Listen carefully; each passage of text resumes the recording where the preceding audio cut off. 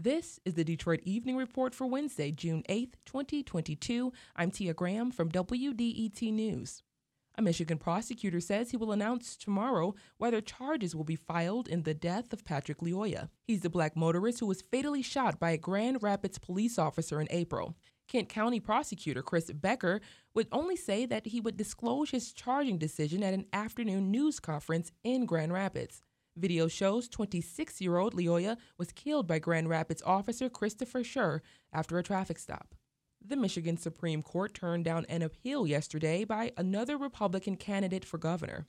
Donna Brandenburg, whose campaign petitions were full of fraudulent signatures, is one of 5 GOP candidates not allowed on the August 2nd ballot. The State Elections Bureau told the board that they didn't have at least 15,000 valid signatures because paid circulators submitted thousands of phony ones. Business consultant Perry Johnson, former Detroit Police Chief James Craig, and investment advisor Michael Markey sued to get on the ballot but failed last week. Craig, who has wide name recognition, said it's not over, but he didn't elaborate on what's next.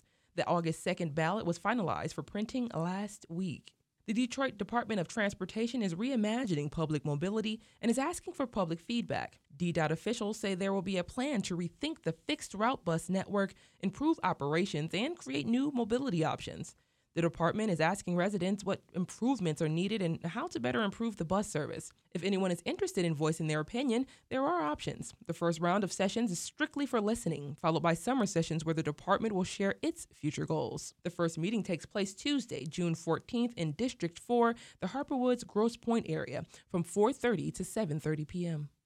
The city of Highland Park is hosting its Senior Project Fresh later this month. The event aims to support local farmers while also promoting healthy eating habits in the aging population. A $25 coupon will be given to anyone who attends while supplies last. To qualify for the program, residents must be from Detroit, Hamtramck, Harper Woods, Highland Park, or the 5 Grosse Pointes, and must be a low-income senior over the age of 60. Seniors who qualify must complete an application on site, and an ID is required. The event will be held Thursday, June 30th from 10 a.m. until noon.